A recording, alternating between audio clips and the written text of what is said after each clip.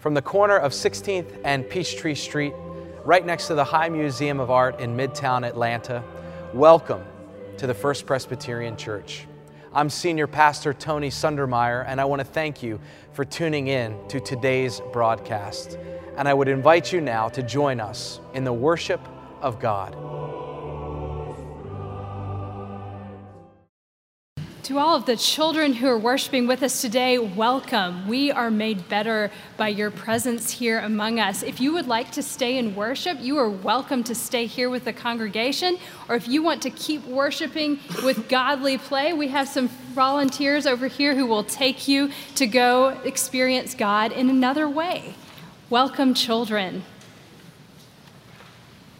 Our first scripture reading is from Deuteronomy chapter 30, verses 15 through 20.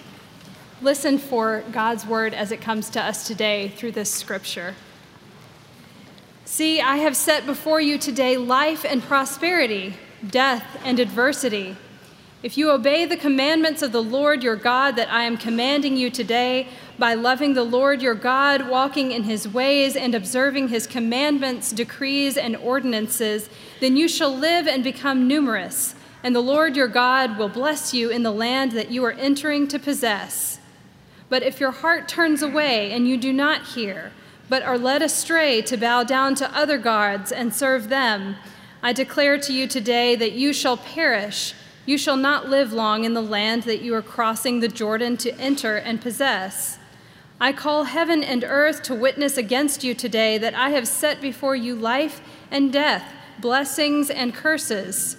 Choose life so that you and your descendants may live, loving the Lord your God, obeying him and holding fast to him, for that means life to you and length of days, so that you may live in the land that the Lord swore to give to your ancestors, to Abraham, to Isaac, and to Jacob. This is the word of the Lord.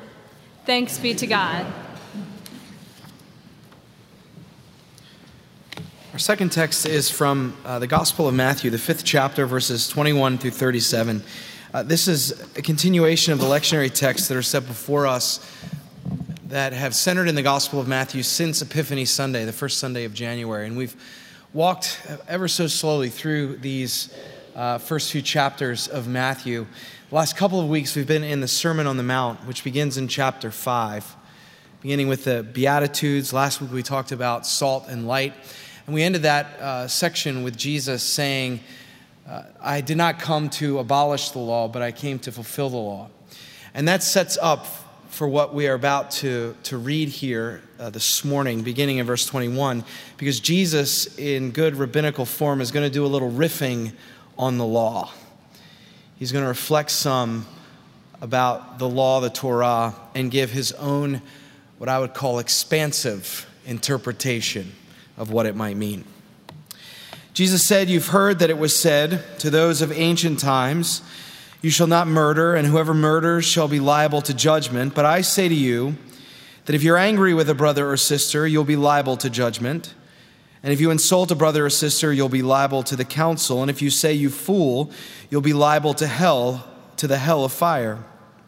So when you're offering your gift at the altar, if you remember that your brother or sister has something against you, leave your gift there before the altar and go. First be reconciled to your brother or sister, and then come and offer your gift.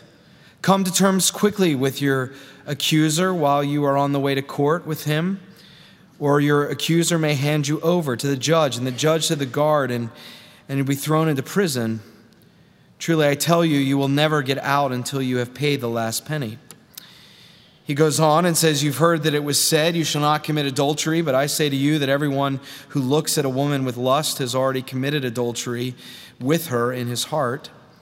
If your right eye causes you to sin, tear it out and throw it away. It's better for you to lose one of your members than for your whole body to be thrown into hell. And if your right hand causes you to sin, cut it off and throw it away. It's better for you to lose one of your members than for your whole body to go into hell." He keeps going. It was also said, whoever divorces his wife, let him give her a certificate of divorce. But I say to you that anyone who divorces his wife, except on the ground of unchastity, causes her to commit adultery. and whoever marries a divorced woman commits adultery. One more. Again, you've heard that it was said to those of ancient times, you shall not swear falsely, but carry out the vows you've made to the Lord. But I say to you, do not swear at all, either by heaven, for it is the throne of God, or by the earth, for it is God's footstool, or by Jerusalem, for it is the city of the great King. And do not swear by your head, for you cannot make one hair white or black. Let your word be yes, yes, or no, no. Anything more than this comes from the evil one. This is the word of the Lord. Thanks be to God. Let us pray. Lord, break open this hard text afresh to us this day so that we be changed, we be different people than those who came into this space this morning, even to be more like your Son, Jesus the Christ. It's in his name that we pray. Amen. Many of you know the name C.S. Lewis, the author of the Chronicles of Narnia series, a great fantasy writer, also a great theologian in his own right, became a Christian after years of atheism and wrote a lot and spoke a lot about his Christian faith. And one of the things he was not shy in revealing was how much he did not care for Jesus' Sermon on the Mount. In fact, in sort of a pre-Twitter war, before there was such a thing as Twitter, they used to use this thing called op-ed in newspapers. Have you heard of this? And C.S. Lewis wrote an op-ed about how he did not care too much for the Sermon on the Mount, particularly this section that I just read for you. To which, in a follow-up op-ed, a Twitter response of the time, a minister who knew Lewis critiqued Lewis to the newspaper and said, how could one be a Christian and not care for the words of our Lord?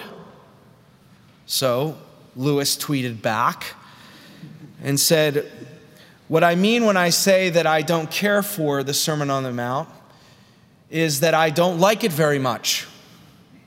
And I don't enjoy it. I suppose no one likes it. I suppose no one cares for it. Who can like being knocked flat on their face by a sledgehammer? He concluded, I can hardly imagine a more deadly spiritual condition than that of a person who can read this passage with tranquil pleasure. There is no tranquil pleasure in the text that I read for you this morning. And as I was preparing this week, I thought about all the first-time visitors who would be with us in the sanctuary, who'd be streaming with us online. And I'm quite sure that not a single first-time visitor woke up this morning and said, hey, let's check out First Presbyterian Church today. Because maybe the pastor will talk about murder or hate or anger or adultery or hell or dismemberment or false witness or divorce.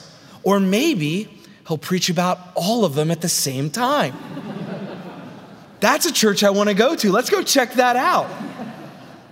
Right? Matthew 5:21-37, whether it's your first time here or you've spent a lifetime here, is no tranquil pleasure. There's no easy word in this part of the Sermon on the Mount.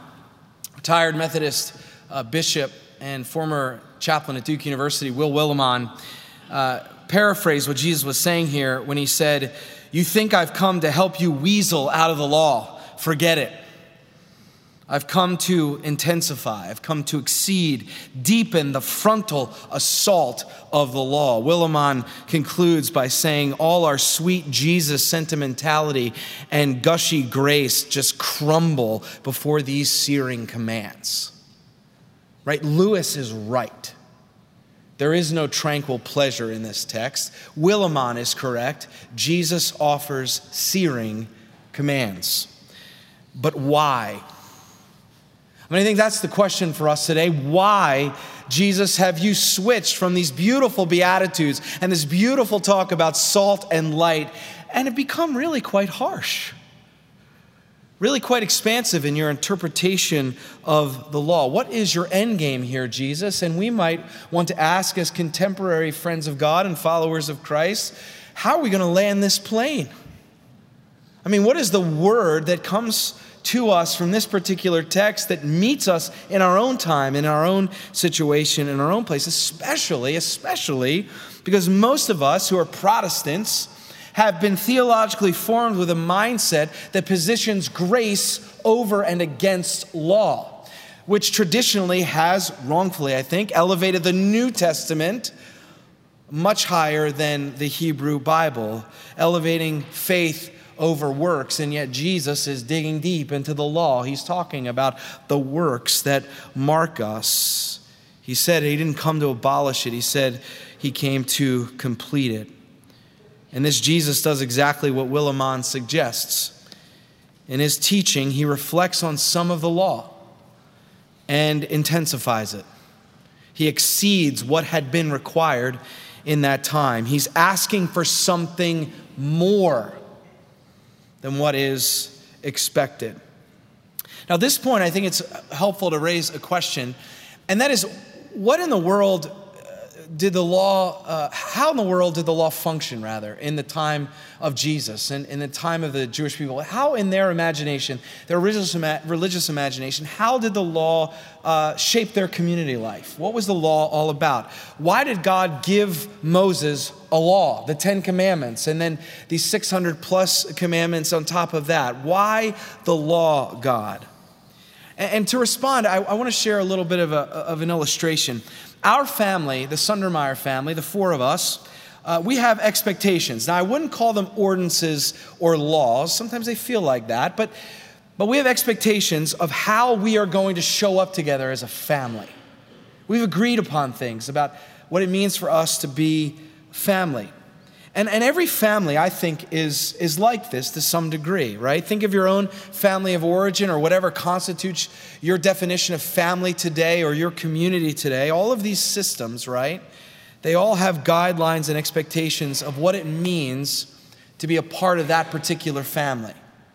There are expectations and guidelines and ordinances that we speak about, that we name, that we abide by. And then there's some that we don't name but are just as clear. We may have never heard them articulated, but we know never to be a transgressor against them.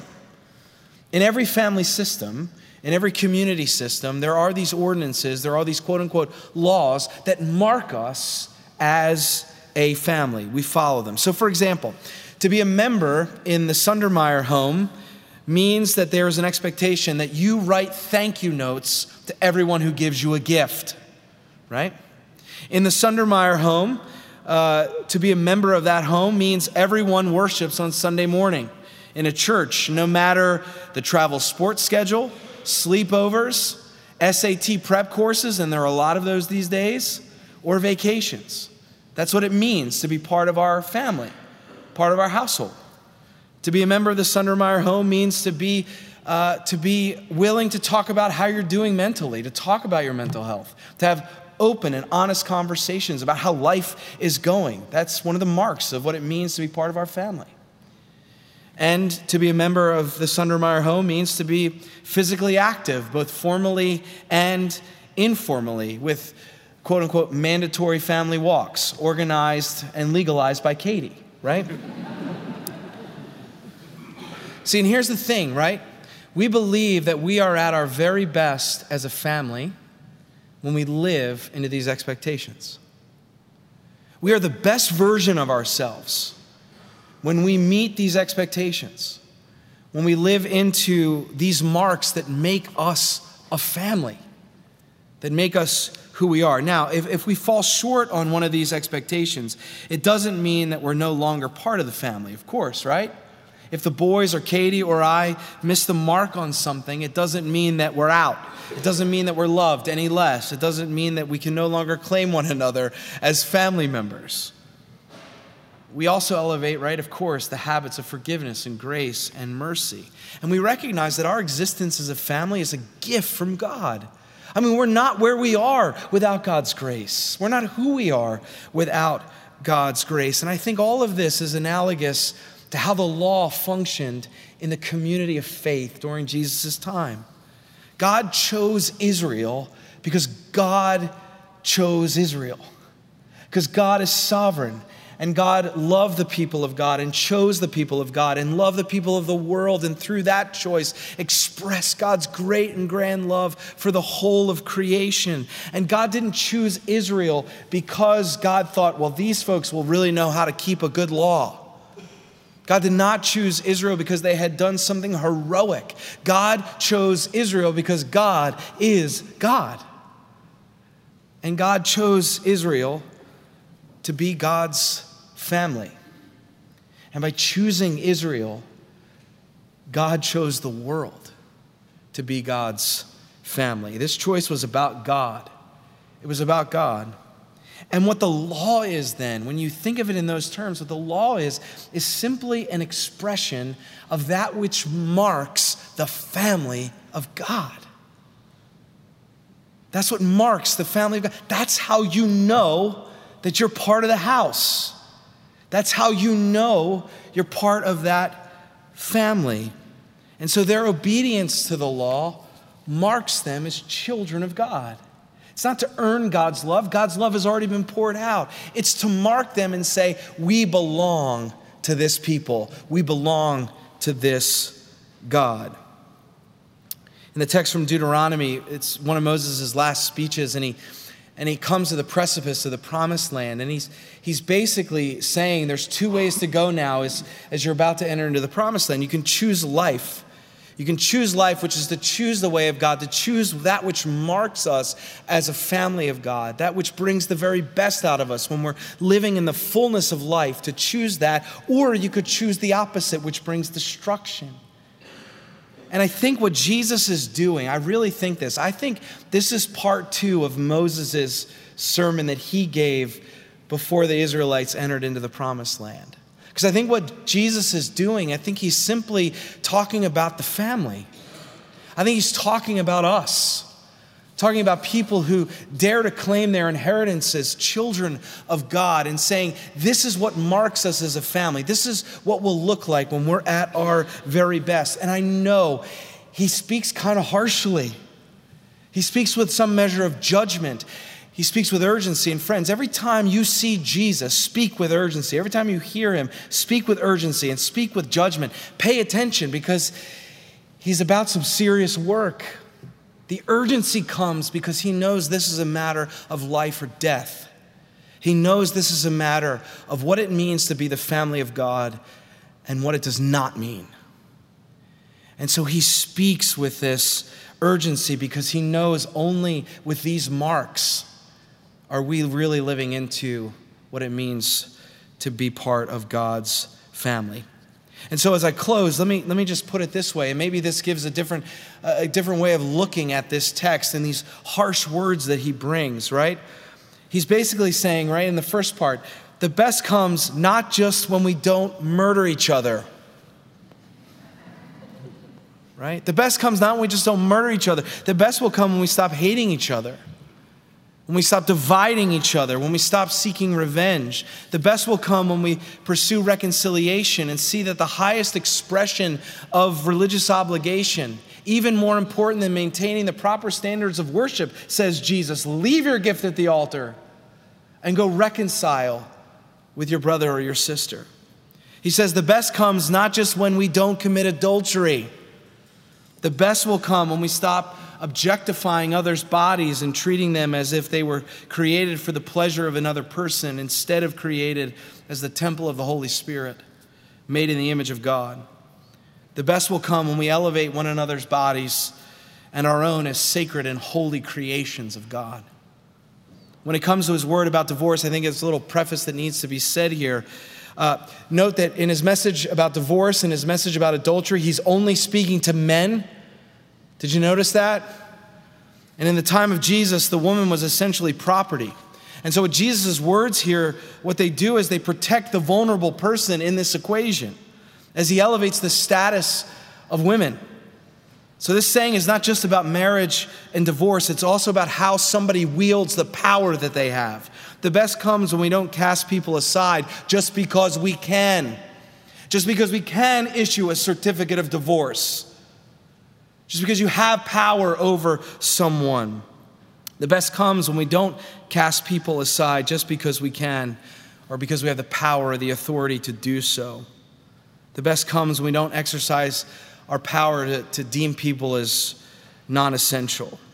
And finally, he says the best comes not just when we tell the truth.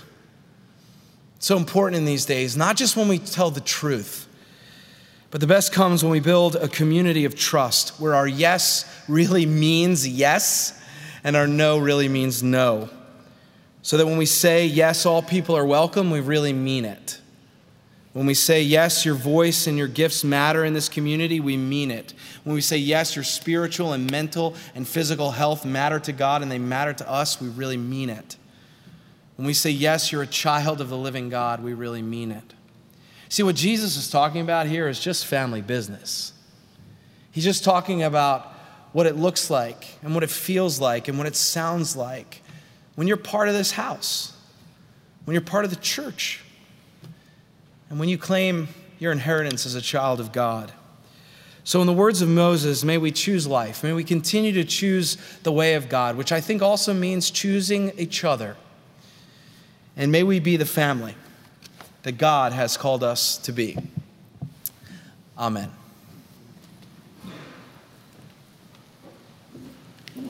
Friends, I invite you to stand in body or in spirit as we affirm our faith using the words of the Apostles' Creed. What do we believe? I believe in God the Father Almighty, maker of heaven and earth, and in Jesus Christ, his only Son, our Lord, who was conceived by the Holy Ghost, born of the Virgin Mary, suffered under Pontius Pilate, was crucified, dead, and buried. He descended into hell. The third day he rose again from the dead. He ascended into heaven and sitteth on the right hand of God the Father Almighty. From thence he shall come to judge the quick and the dead. I believe in the Holy Ghost, the Holy Catholic Church, the communion of saints, the forgiveness of sins, the resurrection of the body, and the life everlasting. Amen. You may be seated. And this time, as our ushers come forward, may we rededicate our lives as disciples to Christ and return to God's service our tithes and offerings.